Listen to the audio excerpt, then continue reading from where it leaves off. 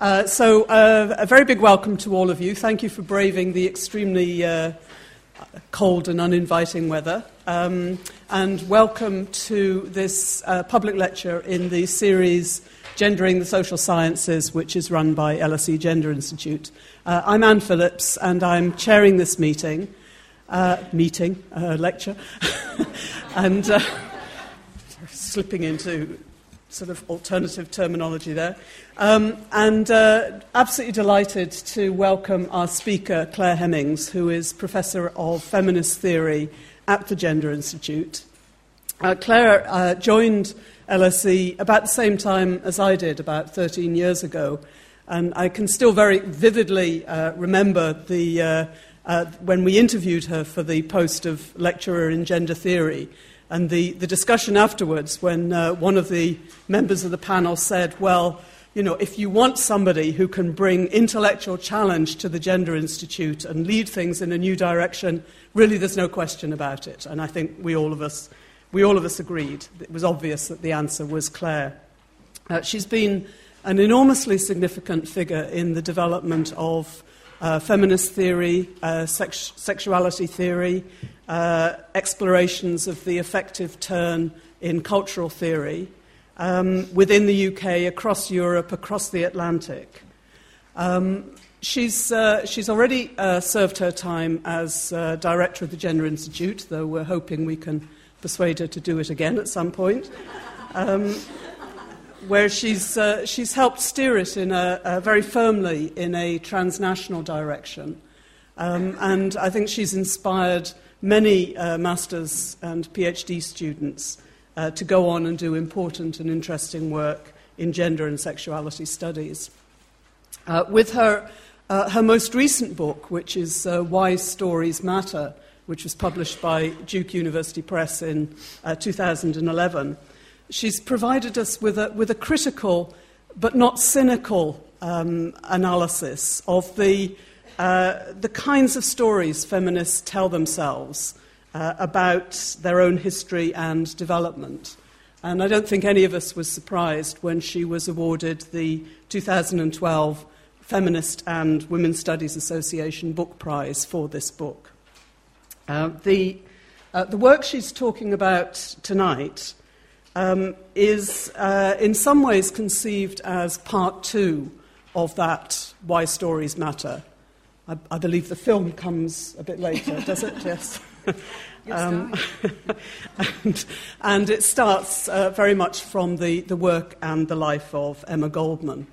The structure for tonight is that Clare will lecture for about 50-55 minutes, and then we have about half an hour for question and answer discussion. And then we warmly invite all of you who can bear the trek out into the cold to join us on the 5th floor of Columbia House for a reception at the Gender Institute. And if you don't know where that is, just follow the crowd that seems to be moving in that direction. Clare's title for her lecture tonight is Sexual Politics and Revolution, Emma Goldman's Passion. So please now join me in welcoming her to give this lecture.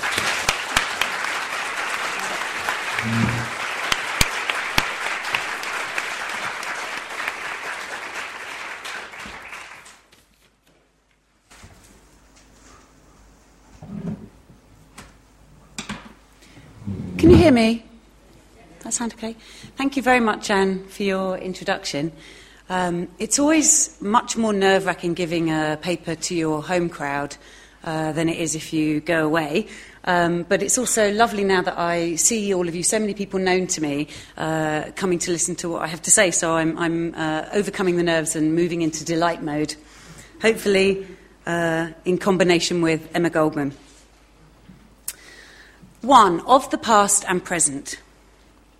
Emma Goldman was an anarchist thinker and activist, born in 1869, died in 1940, whose life and work spanned one of the most exciting periods of socialist and anarchist revolutionary thought and action internationally. In her American years, up to her deportation in December 1919 in particular, she was a well-known figure vacillating between consistent movement, She travelled endlessly to lecture across America, drawing crowds of thousands. Let's see. There we go. I love this image of her. It's not a brilliant image, but you can see her talking to a crowd of men's hats, which I imagine was something she experienced quite consistently. Consistent movement and constraint. She was imprisoned for incitement, birth control activism and anti-war activism, and was prevented from crossing borders as an exile once she moved to Europe. She combined extraordinary optimism about the future with frequent bouts of depression and sickness, spoke back to authority and harangued her comrades for their weakness and inconsistency, while her own views on revolution, the workers and sexual freedom also adapted. She was fiercely loyal to her friends, maintaining lifelong correspondence with many thinkers and activists, and in particular her staunchest chum, Alexander Berkman, though you would not want to cross her either. She famously horsewhipped Johann Most from the stage when he failed to support Berkman's attentat against industrialist Henry Clay Frick in the 1890s, and she must have made an amazing figure doing so. She leaped up, horsewhipped him, and then ran out. And cut off contact with birth control activist Margaret Sanger when their views differed, and spent a lot of time penning nastiness about her and circulating it.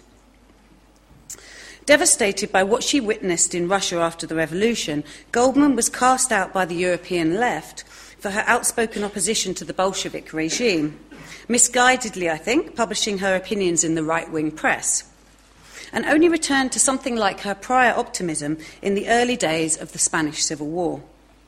Like many of her comrades, Goldman died poor and isolated, having witnessed what we now see as the height and demise of the international labour movement. Yet despite acknowledging that she now knew revolution was not imminent, as she and everybody else thought at the time, she continued to believe that it was ultimately inevitable. Her personality was vibrant and explosive, and her views on women and men, sexuality, labour, violence and literature brought together a range of disparate strands of contemporary thought. The New York Times magazine said of her in 1909, "Emma Goldman is not a woman. She is a force." I've been interested in Emma Goldman as part of my ongoing investigation of the relationship between sexuality and social transformation as a way of approaching questions I have about sexuality as a revolutionary force. Too often, contemporary social and political theory continues to think sexuality is outside or tangential to real concerns of materiality, or is relevant only when framed through harm, victimisation or violence, not in terms of pleasure or connectivity. We are familiar still with left critiques of concerns with gender and sexual politics as somehow a challenge to the solidarity necessary to bring about major social or political overhaul, and to histories in which we are told that progressive fragmentation of a materialist politics has led to the necessity to reassert it in the face of distracting cultural concerns, identity politics, or a turn to language and deconstruction, a burden carried disproportionately by lesbian feminism initially and queer theory subsequently. So strong is this strand that contemporary theorists trying to bring sexuality and materiality together, or trying to provide a materialist history of feminist sexual politics, for example, the marvellous Rosemary Hennessy, also continue to prioritise constraint and harm, or in her case, commodification, as the only material evidence sexuality can bring to its trial. Thus, sexuality is most material when a negative force over people, e.g. sexual violence against women, as is most commonly cited, or when it's sutured as identity to border and citizenship regulation, as in the contemporary state mobilisation of gay and lesbian identities, as particularly modern. A queer focus on embodiment and transgression is thus thought at best misguided in the awful times we live in, and at worst part of how neoliberalism consoles. When feminist theorists and poets and fiction writers, such as Monique Wittig or Adrienne Rich, draw on the combined traditions of radical psychoanalysis, dialectical materialism, and identity politics to insist that there is something about sexuality that cannot be reduced to its hierarchical bonds, we find it easier to cast them as essentialist or old-fashioned, important but ultimately naive, than to re-evaluate our own certainties about the nature of both political domination and the kinds of social engagements that might provoke change. In her theorisation of exploitation as a question of labour and love, and her insistent, passionate linking of sexual freedom and revolution, Emma Goldman provides an early, and to me, extremely seductive, challenge to recent historiographic certainties about both the history of the left and about contemporary feminist oppositions we assume we have inherited.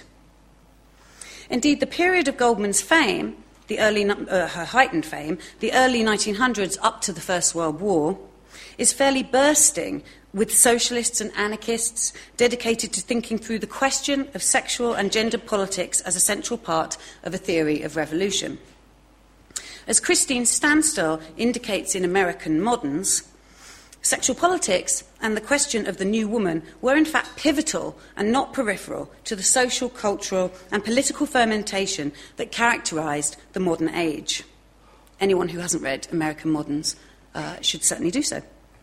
And as Cathy Ferguson suggests in Emma Goldman, Political Thinking in the Streets, quote, Goldman was very much of her time. Her time and place was saturated with the bodies, voices and ideas of many hundreds of radical women, unquote. Goldman joined Crystal Eastman and Voltairine de Cleyre in their analyses of the horrors and exploitations of marriage, Max Eastman, Mabel Dodge Luhan and Louise Bryant in their promotion of free love and communism, Margaret Sanger and Margaret Anderson in their analyses of the links between the banning of family limitation and the creation of a reserve army of labour, and Heinrich Ibsen, George Bernard Shaw, H.G. Wells and Rebecca West in their creative linking of gendered, sexual or plain individual freedom with utopianism.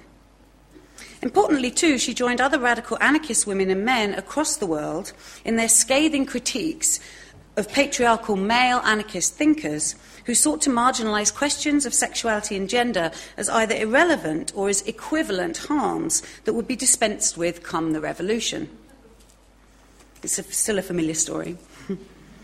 Thus, as Sharif Jemi and Alex Pritchard both suggest, Goldman's work constitutes a direct challenge to the legacy of Proudhon's assumption that the home is the bedrock of appropriate morality in the face of religious and capitalist exploitation.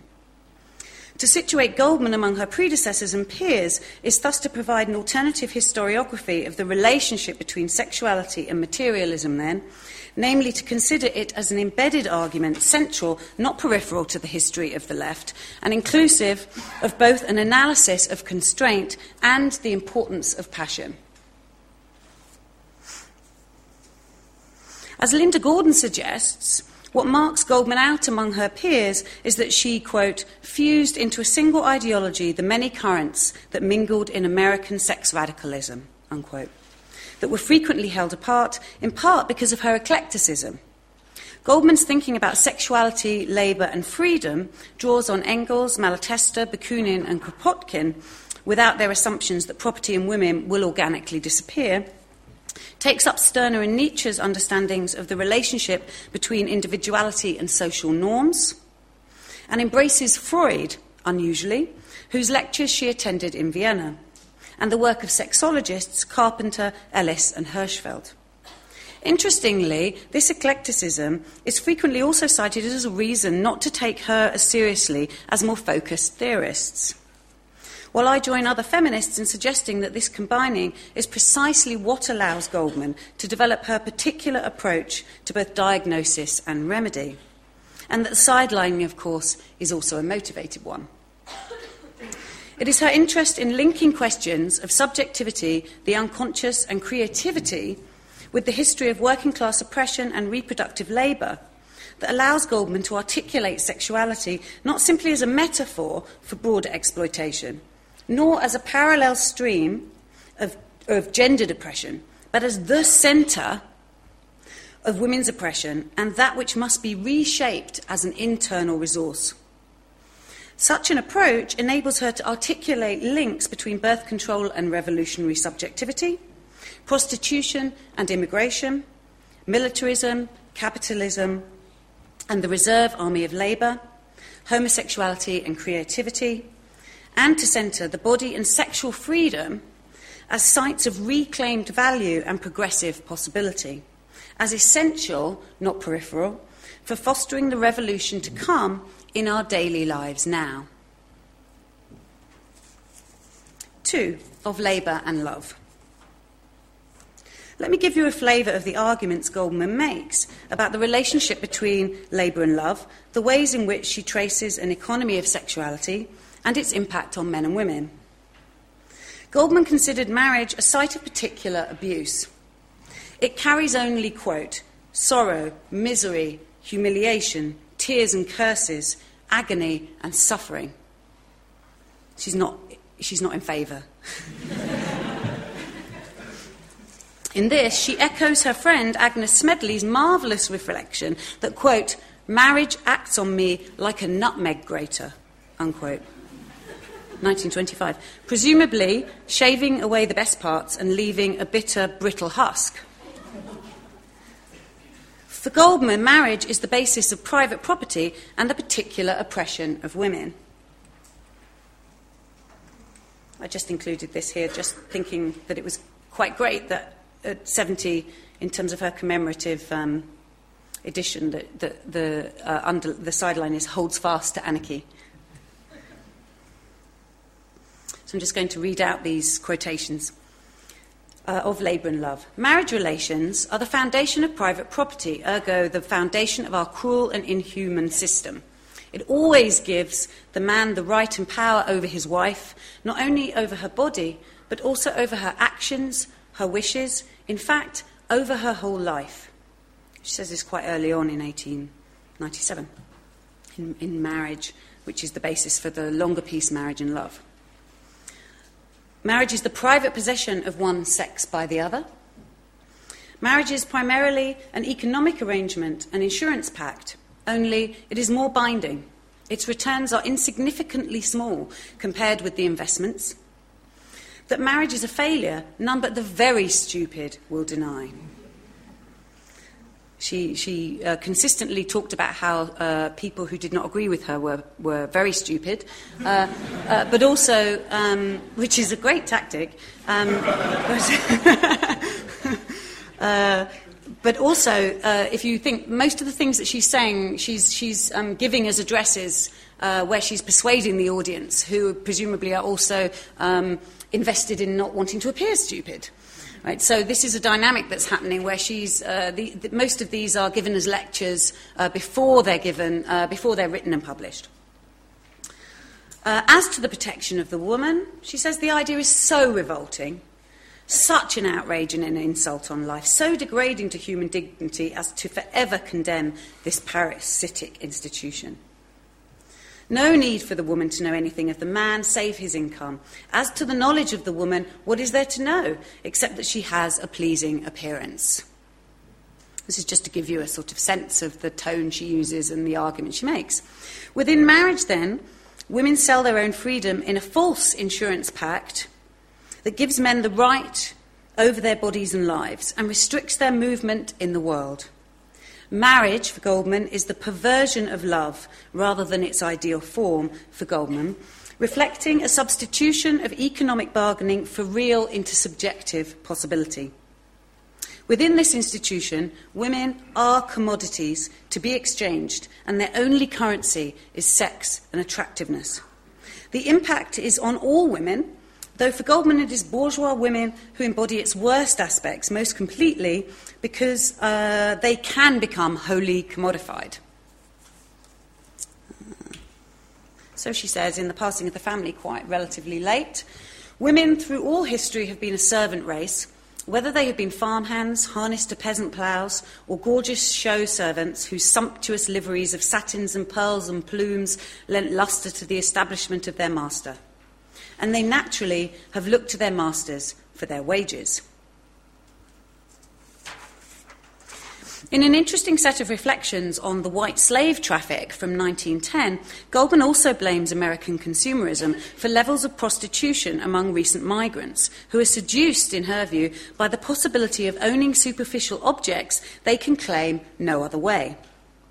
The driving force towards prostitution is the same as marriage, then, consumerist greed, not immorality.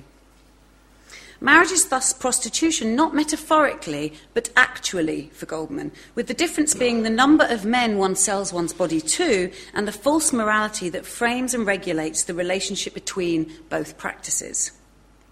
No matter how poor, how miserable a married woman may be, she will yet think herself above the other, whom she calls a prostitute, who is an outcast. What a farce! The sole difference between her and the married woman is that the one has sold herself into chattel slavery during her life for a home or a title, and the other sells herself for the length of time she desires. She prostitutes herself prostitutes herself every hour, every day of her life. I can find no other name for the horrid, humiliating and degrading condition of my married sisters than prostitution of the worst kind, with the only accepting that the one is legal, the other illegal. It would be a mistake, I think, to read this in terms of her talking about prostitutes' desire as an endorsement of prostitution, sympathetic though she may be to the plight particularly of poor women. Goldman's point here is that marriage and prostitution are two sides of the same poisoned coin, with the strictures of marriage and women's dependence producing rather than providing an alternative to prostitution. Further, the impact of the corruption of love in marriage is not only a question of economic freedom and the restriction of women to a private realm or a public shame. It shapes women's very being through subservience and passivity as she takes on the affects required to represent this ideal. To succeed as a woman, the double bind is, of course, that she must inhabit her objectification more and more fully, such that her very character becomes saturated with the most pernicious aspects of unfreedom. So, of women's character, Goldman has, and these are fairly indicative, has the following to say. The marriage insurance condemns her to lifelong dependency, to parasitism, to complete uselessness, individual as well as social. Small wonder if she becomes a nag, petty, quarrelsome, gossipy, unbearable. Thus driving the man from the house, she becomes reckless in appearance, clumsy in her movements, dependent in her decisions, cowardly in her judgment, a weight and a bore. Marriage robs man of his birthright, stunts his growth, poisons his body, keeps him in ignorance. The institution of marriage makes a parasite of woman an absolute dependent. It incapacitates her for life's struggles, annihilates her social consciousness, paralyzes her imagination, and then imposes its gracious protection. So while man is robbed, poisoned, and stunted by marriage, but is, quote, driven out by its affective dimensions, woman has nowhere to go. She stays in the prison of pettiness, clinging to the scant rewards of corruption. Small wonder woman is understood not only by Goldman, but also by many of her contemporaries as the opposite of a revolutionary subject, both because of her particular form of privatised wage slavery, but also because of her ontological formation in and through duplicity and passivity, making her particularly hard to rouse to political transformation that requires an abandonment of feminine narcissism. It won't surprise you then that feminists have found her absolute judgment of women in this vein hard to negotiate. I mean, the language that she uses really borders on misogyny in terms of its analysis, so that the gap between who women are and how they've been constrained becomes very blurred in her analysis, which is deliberate, because for her it is precisely narcissism that is the affective condition of women's oppression.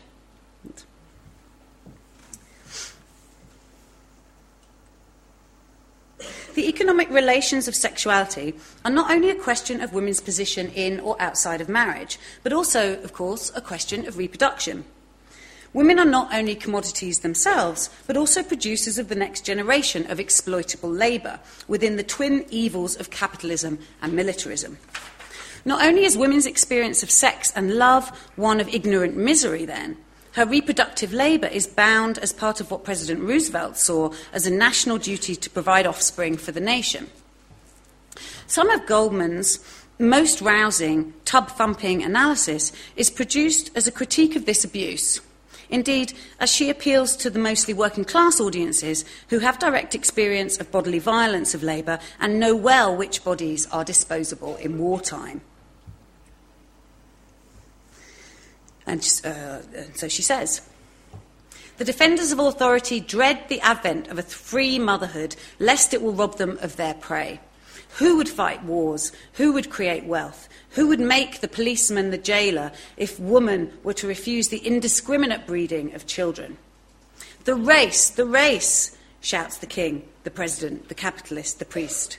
The race must be preserved, though woman be degraded to a mere machine.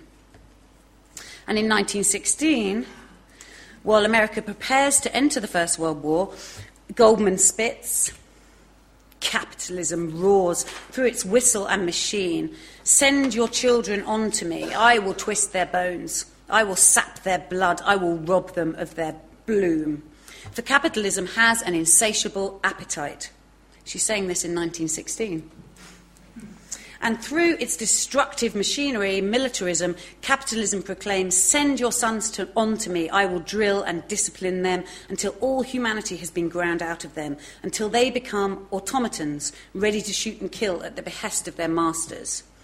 Capitalism cannot do without militarism, and since the masses of people furnish the material to be destroyed in the trenches and on the battlefield, capitalism must have a large race.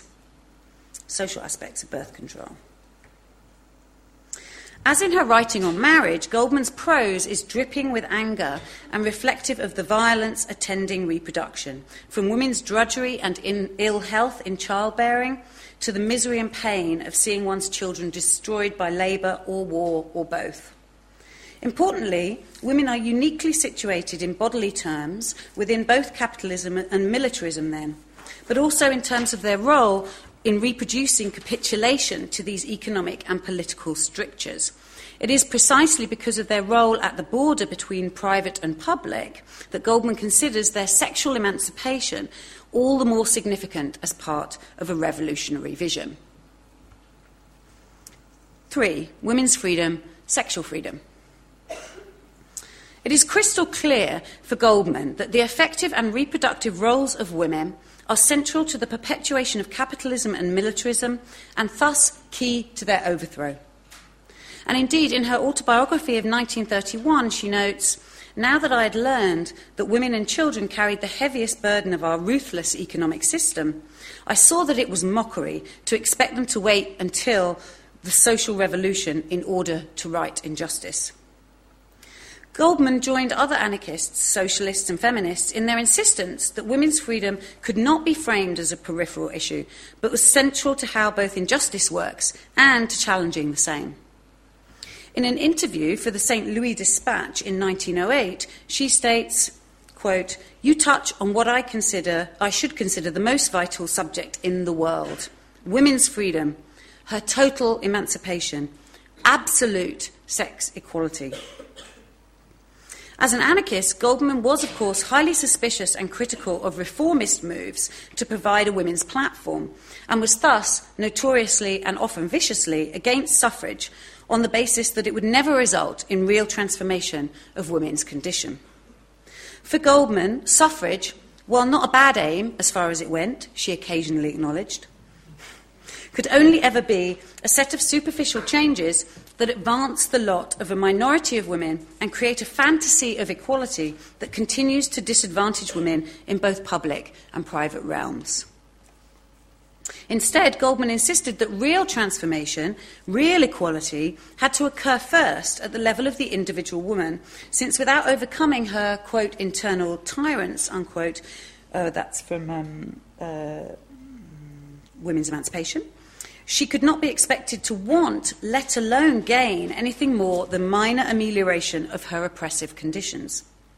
She must first focus on herself, must rid herself of her short-sighted aims and desires, those that characterise her oppression within capitalism. And remember, it is she who is most duplicitous at the subjective level, and so this would be the most hard.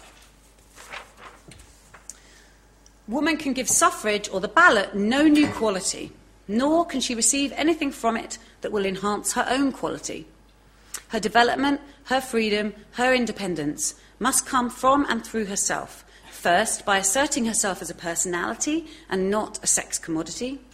Second, by refusing the right of anyone over her body, by refusing to bear children unless she wants them, by refusing to be a servant to God, the state, society, the husband, the family, etc., by making her life simpler but deeper and richer. That is, by trying to learn the meaning and substance of life in all its complexities, by freeing herself from the fear of public opinion and public condemnation. Only that, and not the ballot, will set woman free, will make her a force hitherto unknown in the world, a force for real love, for peace, for harmony, a force of divine fire, of life-giving, a creator of free men and women. That's from Woman's Suffrage, 1910. From this dramatic, but actually rather typical quote, we can draw out a couple of key strands in Goldman's thinking about change for women. First, as indicated, woman's freedom must come from herself, from a freeing of her body, but also in line with her anarchist principles, from an emphasis on qualitative over quantitative value, a richness and depth rather than ongoing commodification or accumulation of riches obtained at the expense of others. Second, so in a sense for Goldman, accumulation and commodification are in part problems of quantification over qualitative value. Second, to become a free subject, one with a different set of values, a force hitherto unknown in the world, she must gain control over her reproductive body. She, and she alone, must decide whether and when to have children, and how many. Third, she must be that force for real love that is currently curtailed by marriage arrangements. To focus on the second and third strands here, Goldman was a lifelong advocate of birth control. There she is, agitator of birth control. In part following her experience as a midwife, in which she witnessed the harm of multiple births on women's bodies, and the self-perpetuating misery that she believed large families brought, and particularly to the poor. For Goldman, as we have seen, unwanted children tie men and women to a life of drudgery and misery, making revolutionary activity difficult to imagine, and forever emphasising the importance of money over interpersonal relations and a vision of social and political justice. For Goldman, again as we have seen, the tie that binds capitalism and militarism is the production of a reserve army of labour, and this can, should, and is, for Goldman, being interrupted by women's growing dissatisfaction with their role as machines in the generation of cannon fodder. Using the familiar eugenics arguments of the time, and I'll come back to this, Goldman foregrounds the harm done to the race by what she calls indiscriminate breeding, and strongly advocates small families and the wresting of control by women in relationship to their own reproductive bodies.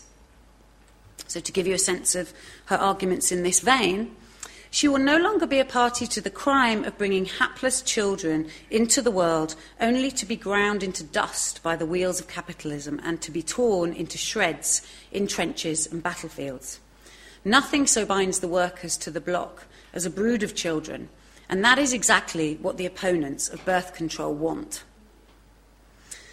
Woman no longer wants to be party to the production of a race of sickly, feeble, decrepit, wretched human beings who have neither the strength nor moral courage to throw off the yoke of poverty and slavery.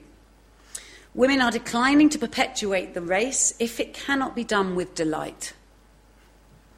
I now and here declare war upon this system and shall not rest until the path has been cleared for a free motherhood and a healthy, happy childhood. I haven't got time to go into it today, but she also writes extensively about children and the importance of free education. In inimitable performative style, Goldman's writing on birth control emphasises the rise of women's anger and opposes this with the alternate affects of enthusiasm and delight in raising children when this is an active choice. Indeed, while critical of forced motherhood within capitalism, Goldman was extremely celebratory of motherhood under appropriate conditions, and in many ways considered it to be the most elevated state of all. In a draft for a lecture in 1927, Goldman lauds, quote, the mother courage, the mother greatness, the maternal instinct, unquote. In an article for the Denver Post in 1912, she describes free motherhood as woman's deepest function, and insists on both freedom in love and freedom in motherhood as essential to the accomplishment of anarchy. Quote, unless we have free women, we cannot have free mothers, and if mothers are not free, we cannot expect the next generation to assist us. Unquote. To return to the third strand, I'll come back to some of the issues around birth control in a bit. To return to the third strand, Goldman was also a lifelong advocate of sexual freedom and the power of love, unconstrained by marriage. As Rogness and Faust suggest, for Goldman, marriage's greatest crime against humanity was to bind love as an infinite source of energy, passion and strength to the state and capitalist economy.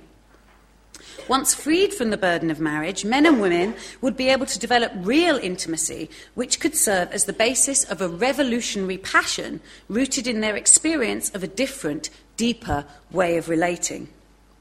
In other words, you relate first, and then that produces the impetus for revolution because of the experience of real value. I believe, she says, that when woman signs her own emancipation... I think I have this, do I? No. I believe that when woman signs her own emancipation, her first declaration of independence will consist in admiring and loving a man for the qualities of his heart and mind, and not for the quantities in his pocket. Unquote. Love, unfettered by economics, should be generous and joyful rather than petty and restrictive, and result in what Candace Falk describes as, quote, harmonious relations between the sexes, unquote. For Falk, though, sexual freedom is a metaphor for social and political unity, while in my reading here it is a fundamental experience of real value from which Goldman believes political mobilisation must spring. Goldman's language and actions are extraordinarily celebratory of sex and love.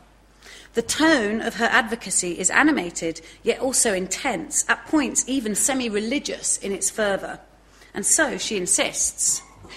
The voice of love is calling, wildly beating against their breasts, asking the suffrage women to heed it.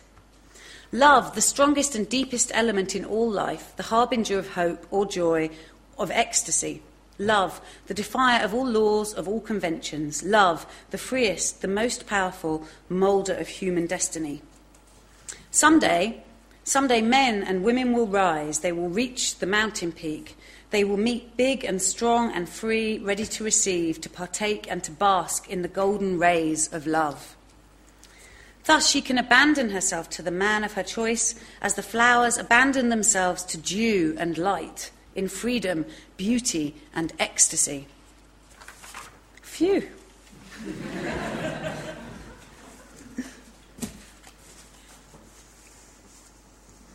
No pressure, you know. Goldman advocated sex education for girls, as you might imagine, insisted on sex as nature's demand, and a most intense craving for women as much as for men, and believed that not being able to experience and express the depth and glory of sex experience would, quote, undermine a woman's health and break her spirit, unquote. It won't have escaped your notice, I would imagine, that her prose is firmly focused on heterosexual desire, and indeed Bonnie Harland and Laurie Marceau both critique her for her failure to extend free love to other contexts, at least to the same extent. While she lectured widely on homosexual freedom, particularly men's, the archive of her thought on same-sex desire is scant by comparison. In relationship to male homosexuality, we have her supportive letters to prominent sexologists, and we know she lectured on the topic, but no copies of these texts remain. Speculation abounds as to what happened to them. In relation to women's same-sex desire, we have even less. A couple of brief mentions in her autobiography concerning relationships in prison and unfortunate women speaking to her tearfully after her lectures. Her occasional mentions of lesbians as, quote, a crazy lot in her letters to Alexander Berkman on more than one occasion, and her rather too fervent defence of French anarchist Louise Michel following accusations of her lesbianism and her appearance in Magnus Hirschfeld's Hall of Fame. And so in that, she resists too strongly, it seems, for critics, the fact that Louise Michel may have been a lesbian. The initial accusation is about a paragraph long, and her defence is 17 pages long. In typical Goldman mode. We might be able to read between the lines, though, of fragmentary notes making up the outline of her autobiography about how her... there's an outline that isn't published, about how her friendship with Margaret Sanger had allowed her to express her, quote, previous theoretical interest in sex variation explicitly. Reflections upon which do not make it into Living My Life. Which would also give a slightly different take on why it was that they had argued in terms of the issues to do with birth control. We might wonder about the lost replies also to the set of over 60 steamy, sexually explicit and often very long letters to her from anarchist labour organiser and sex worker Alma Desperi, as I certainly have. Despite these none of her responses exist, though it's clear that she did respond because Alma Desperi answers her.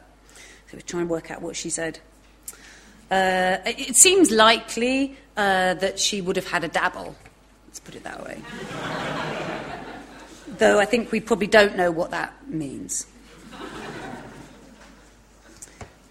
Or I would say even with an Emma Goldman, it seems unlikely she wouldn't have, if you see what I mean. Double negative.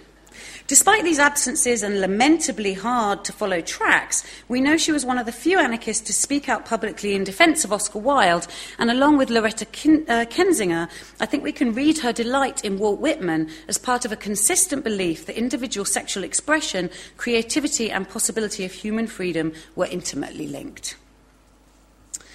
Part 4, Politics and Essence.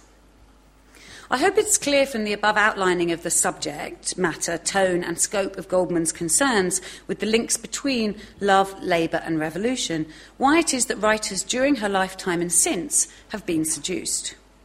Her ability to link sexual freedom with anti-militarism, an international imagination with detailed accounts of domestic horrors, a concern for women without being blind to their faults, and a passionate belief in a better world as desirable and ultimately inevitable, have spurred activists and critics to take up her words for contemporary agendas. Feminist thinkers such as Alice Wechsler, Alice Schulman, and Candice Falk in the 70s and 80s recovered her as a feminist icon, emphasising her challenge to the public-private divide and her centering of women's experiences and their bodies as at the heart of revolutionary impulses and methods. This mirrored the consciousness-raising agenda, of course, and fit well with the aftermath of the 60s sexual revolution. More recently, and as Falk herself indicates, contemporary anti-globalisation activists have been, quote, drawn to the resonances that arise between Goldman as an internationalist and as a critic of capitalism as it has evolved into an advanced worldwide economic system. A new generation sees itself reflected in the mirror of Goldman's spirited rebellion, unquote. Thus, Goldman has been variously claimed as part of a challenge to marriage and border regulation, the importance of her passion as an alternative to a rights-based political theory, a history of intersectional thinking with sexuality at its heart, and a natural link between contemporary anarchist and feminist concerns. As Ali Fogg notes for The Guardian, Goldman appears to be a, quote, thoroughly modern anarchist, unquote. And it is no surprise that Vivian Gornick also recently declared for The Nation that, quote, Emma Goldman occupies Wall Street, unquote.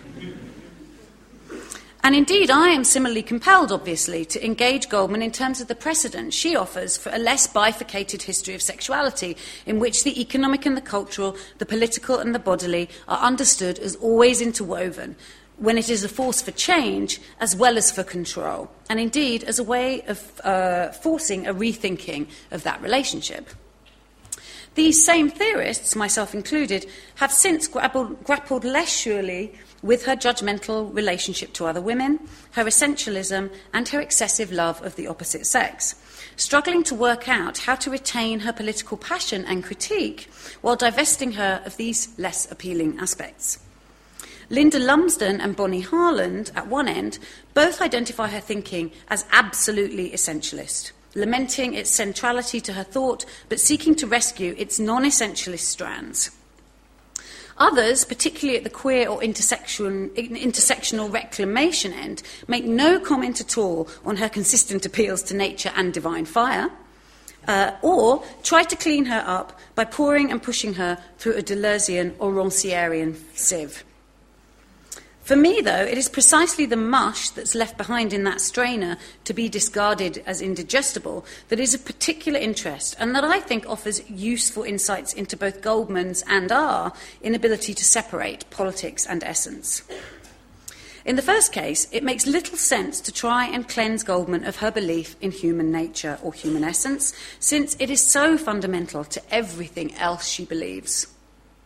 To quote Day, Goldman's, quote, faith in the goodness of human nature underpins her optimism that change is inevitable and her understanding of human intersubjectivity as a site of alternate values. Without the first, there is not the second.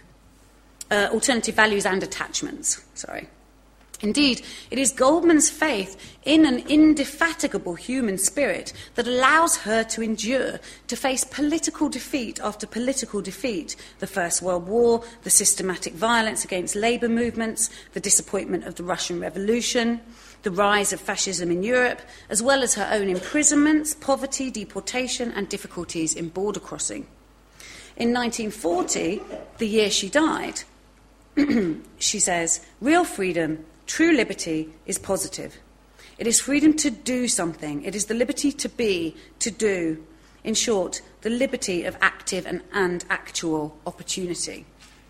It seems perverse in the extreme to write her appeals to nature as misguided, as though we ourselves can do without it, or do without it, simply because we want to say that we do. To look a little more closely at the nature of Goldman's essentialism is instructive in other ways too, precisely as part of what it might mean to think through a materialist sexual politics and a sexual politics of materialism that may force us to debunk easy progress narratives or challenge theoretical and political certainties in the present. Goldman's essentialism is more complicated than a simple dismissal may allow.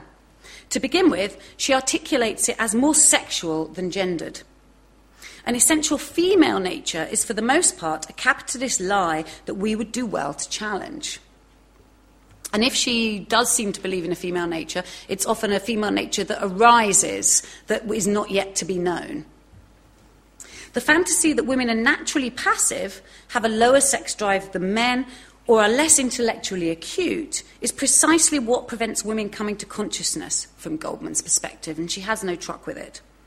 Indeed, she fervently resists the idea that, quote, vibrant virility, a favourite attitude of hers, is masculine in any way at all, or that this degenders the women that take it on. For Goldman, so vibrant virility is a characteristic of any liberated subject. For Goldman, what is outrageous about current sexual arrangements is that they turn something fundamentally wonderful into something fundamentally corrupt. So you have to believe in them as fundamentally wonderful first to understand the particularly unpleasant nature of corruption. And so her analysis of sexuality within marriage as central to capitalism is always paired with a parallel vision of it as a site of alternative values and attachments. The one is always intertwined with the other. The force that will overcome the sexual corruption upon which capitalism relies has no kinship with either a disembodied, ascetic, moralistic materialism or a smug social constructionism or post-structuralism. Instead, it takes your breath away and forges the world anew. Goldman's vision of sexual freedom takes her into territory uncomfortable for a contemporary audience, used to identifying essentialism as the prerequisite for critical rejection rather than a critical sticking with, or used to thinking sexuality and materiality together only through a negative and not a positive paradigm. This is, and I suppose my reading of Goldman is that, in fact, one of the reasons why sexuality and materialism are difficult to think through together systematically is because of an erasure of that history of the positive aspects needing to be included as part of an essentialist understanding of sexual meaning and power. This is particularly the case when we can... So the discomfort is particularly the case when we confront her politics of alternate family values, with its twin modes of mother glorification and its eugenic commitments. Both rely heavily on her emphasis on quality over quantity, of course, on her vision of sometimes almost deified motherhood as predicated on family limitation, as allowing the reproducer of the race to be able to instill proper values in the next generation. But even this is complicated, since Goldman's birth control arguments are not put to the service of maintaining existing racial or social hierarchies, but in teaching the next generation revolutionary values. In that sense, she cannot be aligned easily with her contemporaries Bertrand and Dora Russell, say, who argued for controlled propagation of whiteness and class privilege. Indeed, it's her insistence on the broader context for family limitation that it needs to happen in context with other social transformations that forces her break with the birth control movement, even while she champions women's choice throughout her lifetime. It's the single issue part that she breaks away from. It is also absolutely the case that Goldman advances pure and generous motherhood as part of an idealised woman's nature, when she's not demonising it. But here, too, the contradictions are informative. There is unquestionably a mother instinct, but for Goldman, women do not have to heed it, nor do all women have it. In a letter to Max Nettlau in 1935, for example, she insists that she never, quote, for a moment denied the fact that most women want to have a child, although that, too, has been exaggerated by the male. I have known quite a number of women, feminine to the last degree, who nevertheless lack that supposed-to-be inborn trait of motherhood or longing for the child, unquote. It is natural, then, motherhood, but not universal, and it can be ignored. In her autobiography, Goldman writes of frequent pressure from her male lovers for her to have children, and her difficult decision not to pursue the invasive surgery that would have given her that opportunity. Ed Brady and Ben Reitman both leave her in part to have children with other women, and interestingly, Goldman frames this decision simultaneously as precipitating terrible loss of them and of the possibilities of motherhood, and as a political choice that she stands by. So in other words, despite the loss, she never revisits that in terms of something that she wishes she had followed as a natural urge. Closer engagement with Goldman's sexual essentialism, then, reveals that where politics and nature cannot be aligned, she is as likely to try to prioritise the former as the latter, politics over nature. And indeed, much of the dynamic of her work results from the tension arising from the relationship between political will and the force of sexual nature. There was a furore in the 1980s following Candace, as much as you can have a furore in academia, following Candace Fogg's discovery of letters between Goldman and her lover and tour manager for over a decade, Ben Reitman. Feminists were, enormous numbers of these letters, feminists were by turn appalled and, as Christine Stansel ironically adds, quote, fascinated by the great champion of women's freedom making a spectacle of herself before gamey Ben Reitman, a man on the make with any woman who crossed his path, unquote, which he was. Their correspondence is filled with passion and misery, lust and sexually explicit suggestion, and harsh judgment. I would say about 50% of the letters would be counted as pornography. But it is Goldman who, in these, is always the primary complainant, filling page after page after page with what has been characterised as an excess of heterosexual desire, attachment and longing, an embarrassment of affection, chiding and self-abasement in the face of Reitman's non-reciprocity and political superficiality or connivance. Yet we can also read these letters, I think, as representations of the struggle Goldman experienced between passion and politics.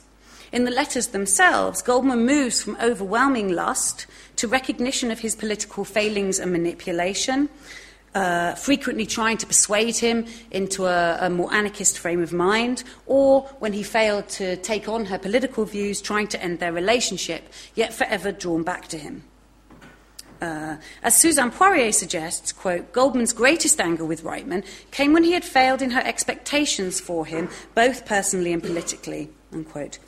Though she wants him to join her in her political commitments, she finds her hopes dashed, her belief that love could conquer political fallibility and weakness, could inaugurate rather than stultify politics, to be challenged, to the point where she questions her own belief in sexual freedom as revolutionary. So these are just taken from a very short period in their correspondence. So Goldman to Reitman. It's all right for an impulse to pierce a human heart, to make it bleed and twitch, as your impulses have done more than once. That's... why have I put the sick there? That's me. That's what the heart is for. Mummy's heart is here for. But ideas are more important, dear. Don't you think so? One of the problems feminists have with Goldman is her constant referring to herself as mummy.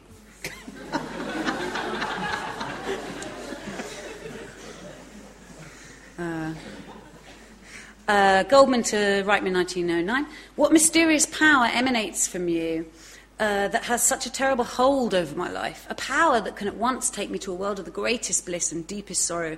Tell me, dearest, what is it? I cannot reconcile my established belief in the power of love, a belief much deeper in my system than even the belief in freedom, with the realization of how little love has done for you. So it's interesting to me because even when she's absolutely at her most apparently self-debased, she doesn't ever forget to have a go at him, right? And so they're always filled with, it's all right for you if you crush my very being, you know, I don't mind, that's fine, you please go ahead, and so on. And so I think it's part of the interpretation, I think, that's problematic is that they're not understood as letters hoping for a particular effect, which is that he writes back going, no, I didn't want to crush you. So my sense is that their status as letters is also very important. Meetings, free speech, Mother Earth, her journal, are nothing to me now if my love, my life, my peace, my very soul is to be mutilated. This may also account for why I could crouch, and then she often refers to herself in the third person, also another problem, I think, on her knees and beg and plead with you. Yes, I believed in your love, or rather I believed too much in the power of my love to teach you. Marriage and thousands of pages. Marriage and love is hateful to me, hateful because my faith in the power of love has been, marriage and love is her lecture, been shattered.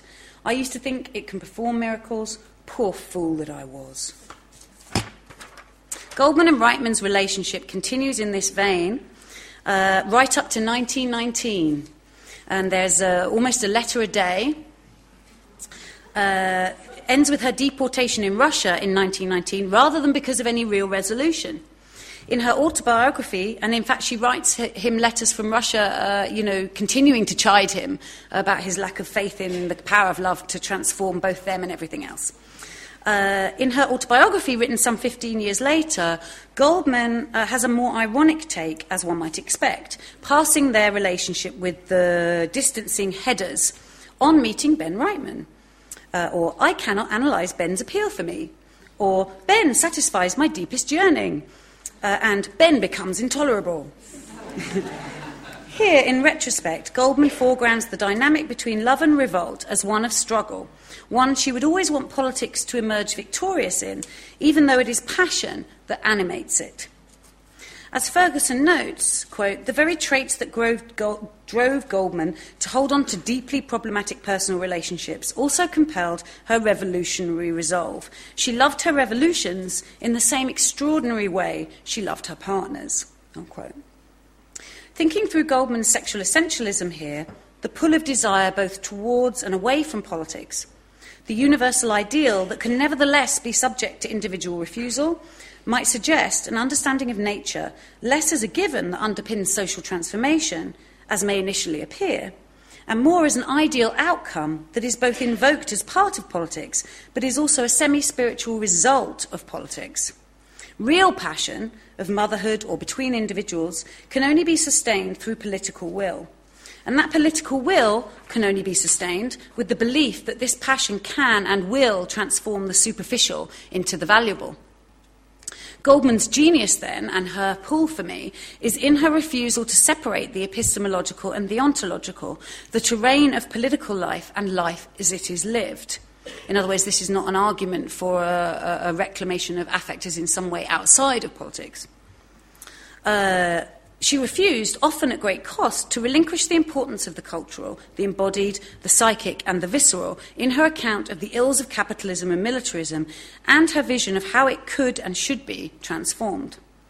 If we fail to attend to her complex understanding of nature for fear of being trapped by essentialism, then a false history of materialism and sexuality is the result. One in which sexuality is either peripheral to revolutionary analysis or in which only its ills can be made visible. If after spending time with her you remain unconvinced of the foolishness of an opposition between material and cultural concerns, or still want to cleanse her of her complex, uncomfortable, but ultimately rather dynamic essentialism, I would ask you my closing question. What would politics be without the risk that passion precipitates? Thank you very much.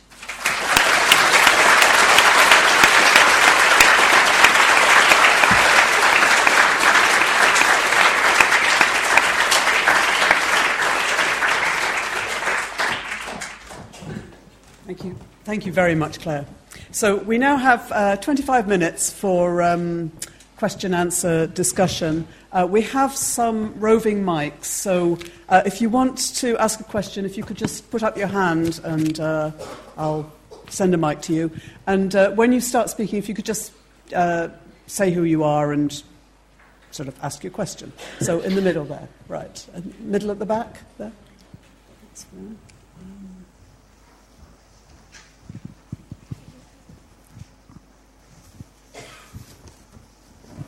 Hi, my name's Chantal.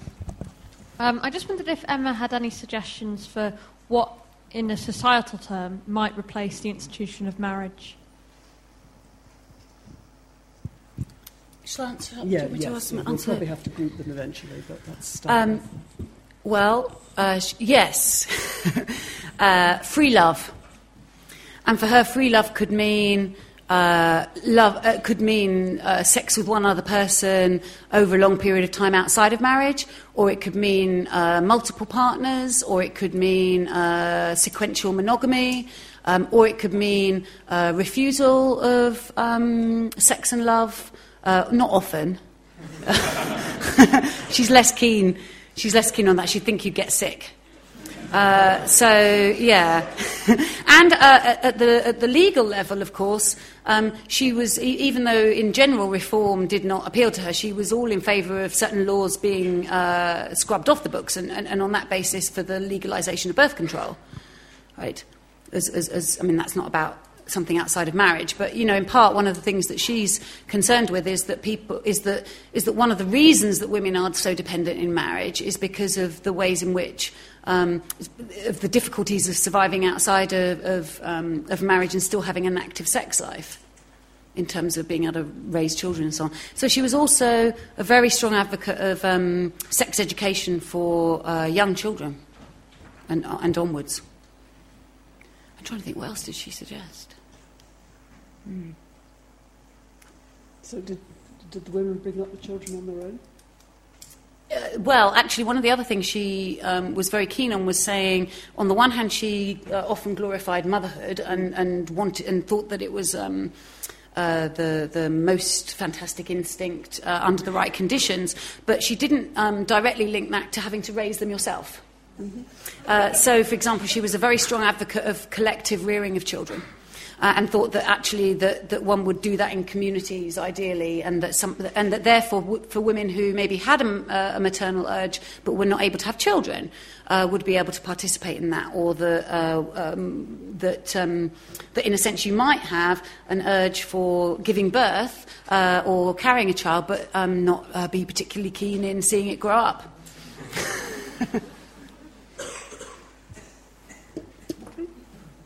So there's one down here. My name's Simon. Thank you. Very interesting. What do you think the reasons behind it? You imply, at least how I read what you were saying, that she almost deliberately seems to have sidelined her potential homosexual experiences. I just wonder whether you have any ideas as to sort of why she might have done that. She says why in one context, which is that she took out of her published autobiography things that she felt would do harm to people who that she felt that she would be defaming, and who were public figures, or wouldn't want that to be spread. So part of it was that she deliberately took things out that she felt would hurt people. She was writing in the south of France. And after she'd been exiled from America and then also Russia. And so one of the issues was that it was quite difficult to check with everybody what they did or didn't want in it. I think that in that case, in terms of including potential homosexual experiences, it's interesting that she doesn't mention somebody like Alma Desperi at all. She doesn't either way as a friend or as a correspondent. And I think certainly one can't ignore the extent to which this would have been difficult for her to negotiate. I think that I think wanting her to be a closeted lesbian is a mistake, though. Partly because it seems very clear that she wasn't interested in sexual identity. Irrespective, that actually her interests were in sexual freedom and in, for her, a very strongly articulated passion for the opposite sex. I don't think that I think it's fairly. I would, if I did have to lay money on it, I would be absolutely 100% all the money on the fact that she had sex with women. No question. Partly because when Alma Desperi responds to her, she's often talking about very explicit sexual experiences that they had together, and of course she could be fantasizing those and so on. But it seems you'd have to kind of go through a lot of work for that to be the case. But I'm not sure why you'd want to go through that labour. So I think she was ambivalent, actually. I think she was ambivalent about women, actually. I think she's very hostile in lots of contexts, and I think she's probably, in terms of what we do have, that you can read through her work, the published work particularly, the bits that she does leave in are presumably the bits she thinks are quite acceptable, and she is less kind to lesbians than she is to homosexual men, right? So in terms of her scathingness, and she doesn't have so many lifelong women friends as a lot of her the people who lived at the same time as her. So I think that part of her ambivalence about that is also about her ambivalence about women in general. And why spend? And she explicitly says at various points, why would you spend time with women when you could spend time with men? Which is, not endearing.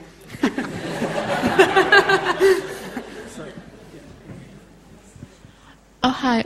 My name's Sal. I've got just one quick observation and one quick question. Observation is really, you said she wanted to make a great emphasis on women's sex education, and we might feel now that that's as something that's happened, but considering the kind of internal structure of the clitoris is something that science is only barely investigating and is not taught in any context. I mean, sex education is more about pleasing men and not getting pregnant. So I think her vision's yet to be realised there. The second question is, you briefly mentioned in passing about her having a vision of transforming social relations through following kind of affective desire. That's something I find very interesting. It's something that's compatible with Marxist thought, as social relations are part of the societal base. Do you know if anyone's work has explored that? Anyone's work's what, sorry? Explored that kind of strand of theory. Thanks. Thank you. I don't think sex education has even begun to scratch the surface, has it? I mean, in terms of what we know is taught in schools, framed very strongly still around reproduction and so on. There are some hilarious fragments of notes on various lectures that she gave on birth control, because, of course, the sense of the sense of how you would intervene in order to prevent conceiving children was way off base. So she has these various sorts of things around, if women aren't enjoying it, which is highly problematic, but also things that men and women should do that were with each other that are I've never heard anybody think. So, of course, you also, her suggestions for sex education might not necessarily have been things that prevented conception in all cases. Yeah. But in terms of transforming social relations as something that needs to focus on the bodily, sexual and affective dimension, I suppose this is why it's quite interesting to me that she is really interested both in the anarchist and socialist writers at the time and the feminist writers at the time, and in the psychoanalysts, because I think in some senses you could trace her legacy. I mean, of course, there's lots of other people who believe in free love that are writing at the time, but who don't necessarily bring it together in precisely the manner that she does as a particular challenge to social relationships. But certainly you could track her forward through radical psychoanalysts, through actually the sexual politics work of early feminism.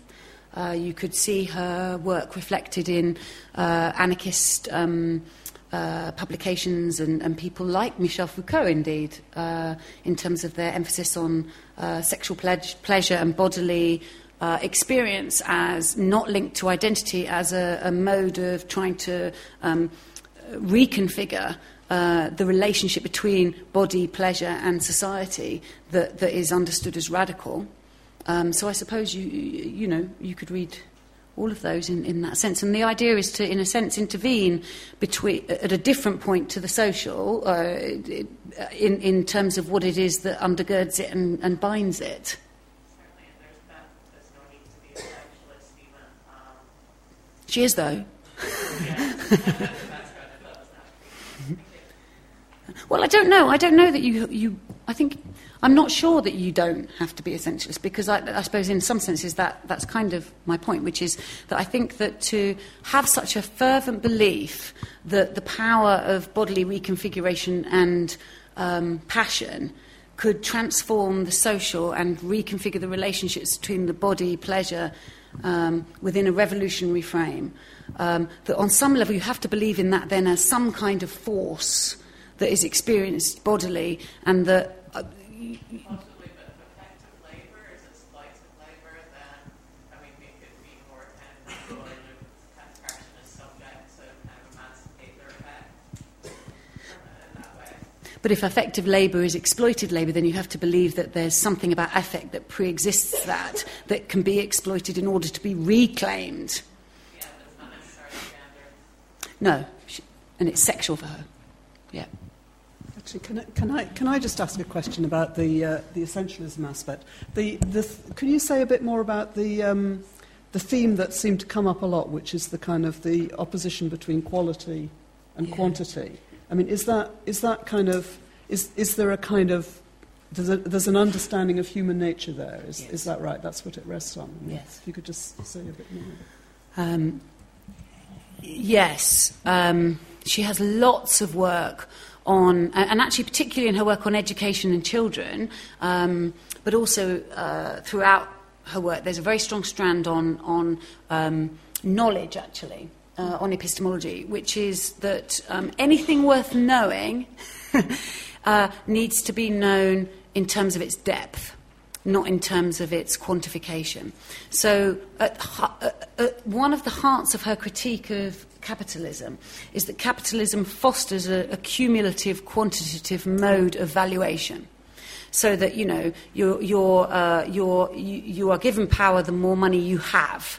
You are valued for your ability to accumulate, and that you can put against one another, well, this number of people would die, but this number of people would be saved, say, in a war. She would have no truck at all with that kind of analysis, because for her, the meaning of a life is precious. Mm-hmm. And that, in a sense, that preciousness can only be returned to once you rid yourself of a kind of quantitative grid framing through which you analyse the world, and instead focus on questions of real value and quality that she believes spring from what we already know.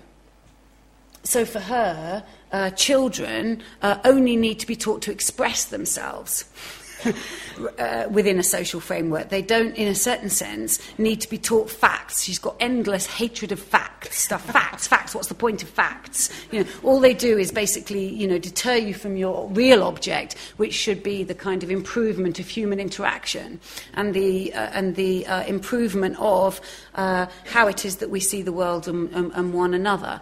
Now, and of course, the danger with that is, to begin with, when I was reading her, I'm kind of, oh, brilliant, you know, it fits completely into my qualitative emphasis, and quantitative, terrible, and so on. But the problem with that is, of course, that then when you come to look at things like her birth control arguments and the question of eugenics, that's the basis upon which she can build an argument that says that, you know, indiscriminate breeding, basically needs to be stopped. So she never moves in. So in a certain sense, it's the same argument that allows. It's the same framing of her thinking that allows her to make arguments about sexual freedom and the body that also draw her into this difficult territory. So I think it's, and so then I think that's really interesting and quite complex, rather than something that we should try and sort of clean her up around, because in a sense it's a politics of value that also means then that it's also very prescriptive in lots of ways. Right. So one there in the blue, and then in the middle there.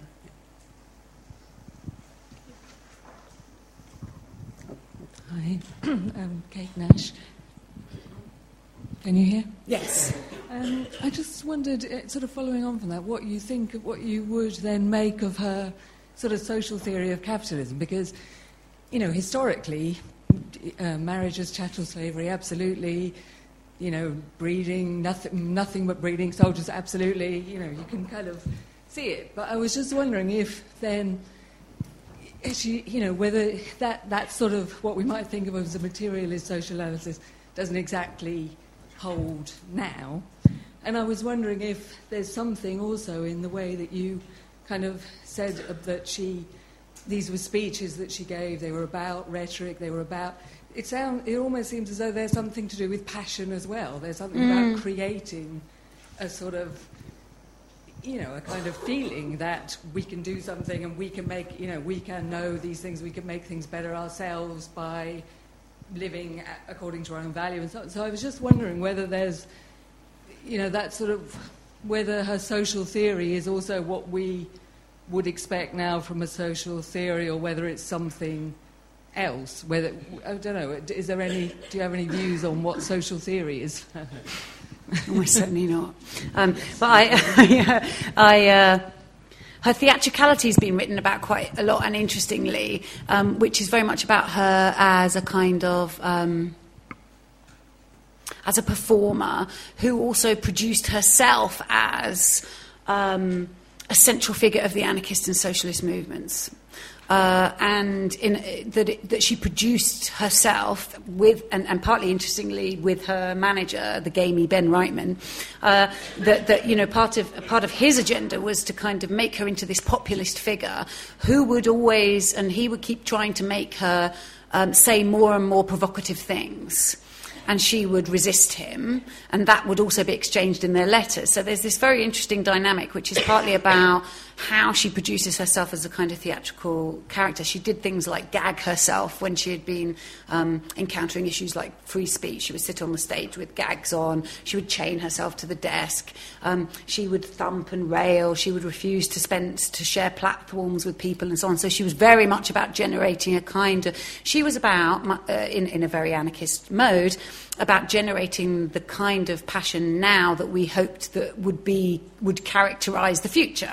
Right? So in that sense, it's not just in her sexual relationships with others that she's trying to do that. She's also trying to do that in terms of her production of thinking as a kind of using, in a certain sense, passion as its base.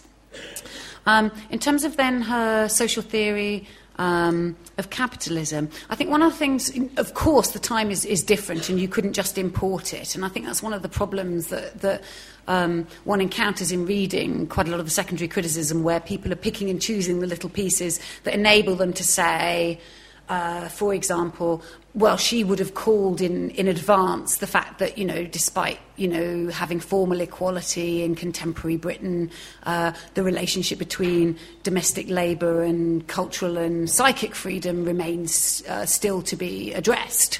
Right. Well, it doesn't sound so absurd to me that one could say that about contemporary Britain, but I mean, it's very difficult, I think, to just start importing those things through from the context in which she wrote. I suppose in a sense, the paper is bound then to overemphasise the question of passion and love as both freeing and as well as constraining, because that's what I wanted to draw out.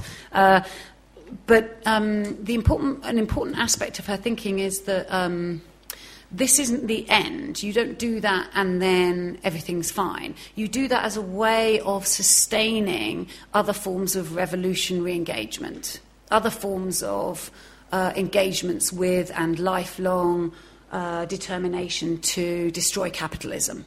So that for her, the enactment of the passion in the now is also what needs to happen in order to both get a glimpse of how real living could happen and also to sustain you as capitalism continues to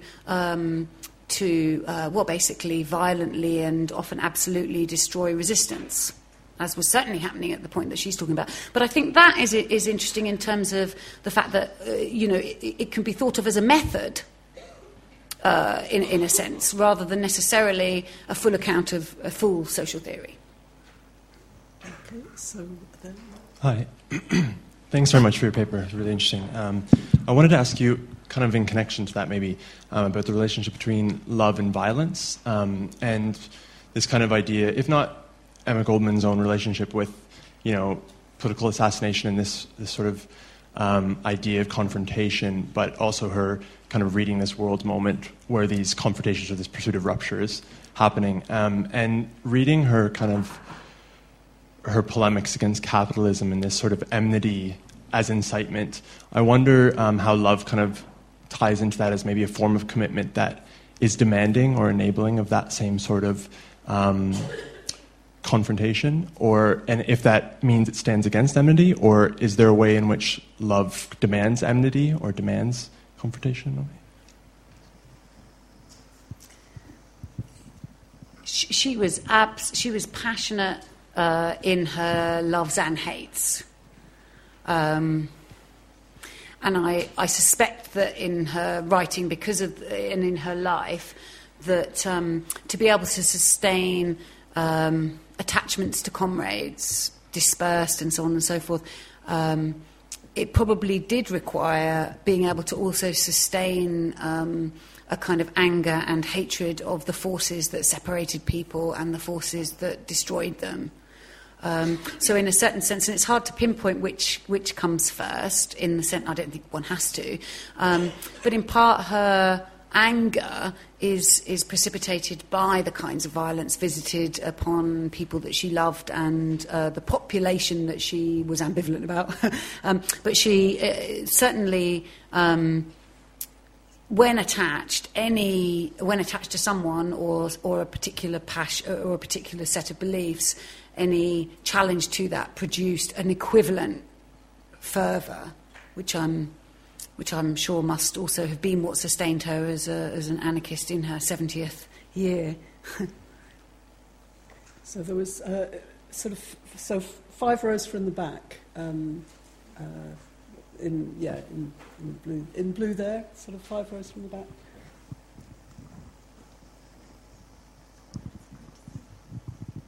Thanks very much. Can you hear? Okay. No. No, that's a no, right. Claire, you said a little bit about the Emma Goldman archive. Yes. And I wonder if you could say a little bit more about the Emma Goldman papers. Yes. The collection. Is it still in California? Is it still in San Francisco? Is it staffed? Is there an archivist? Is it in good health? And also, are there any Emma Goldman papers in the UK?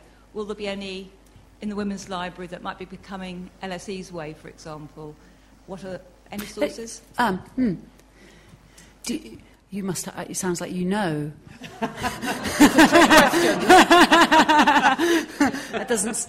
Oh, you don't know? Okay, well, I'm happy to answer you. The Emma Goldman Papers Project is linked to UC Berkeley and is a separate archive which collected together under the auspices of Candice Falk and her colleagues as much of the material, ephemera, photographs, published and unpublished, lectures, and writing about her that there is, right? So it's the most full collection of her materials, and I spent time there last year. It doesn't have a vast number of originals. Those are located in different libraries across the US and Europe, but it does have the fullest collection of copies all together in one place.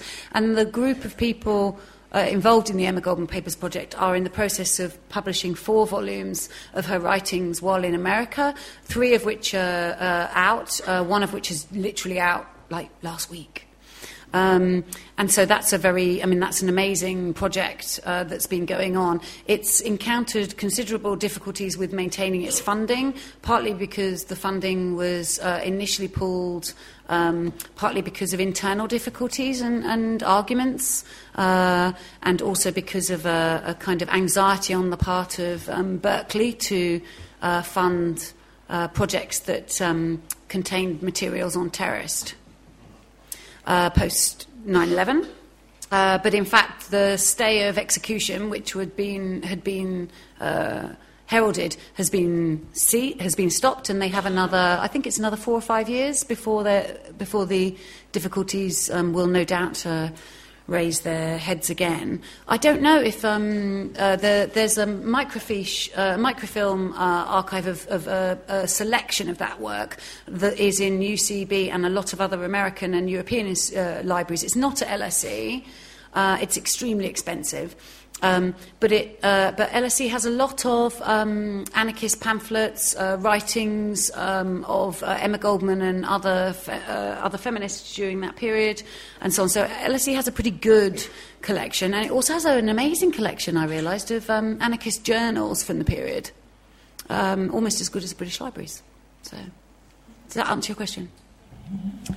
There are a couple more people who'd like to ask questions, but I think I'm going to bring it to a close here and suggest that you come along to the 5th floor of Columbia House for our reception and ask your questions there. And for the moment, just thank Clare again for her really passionate lecture.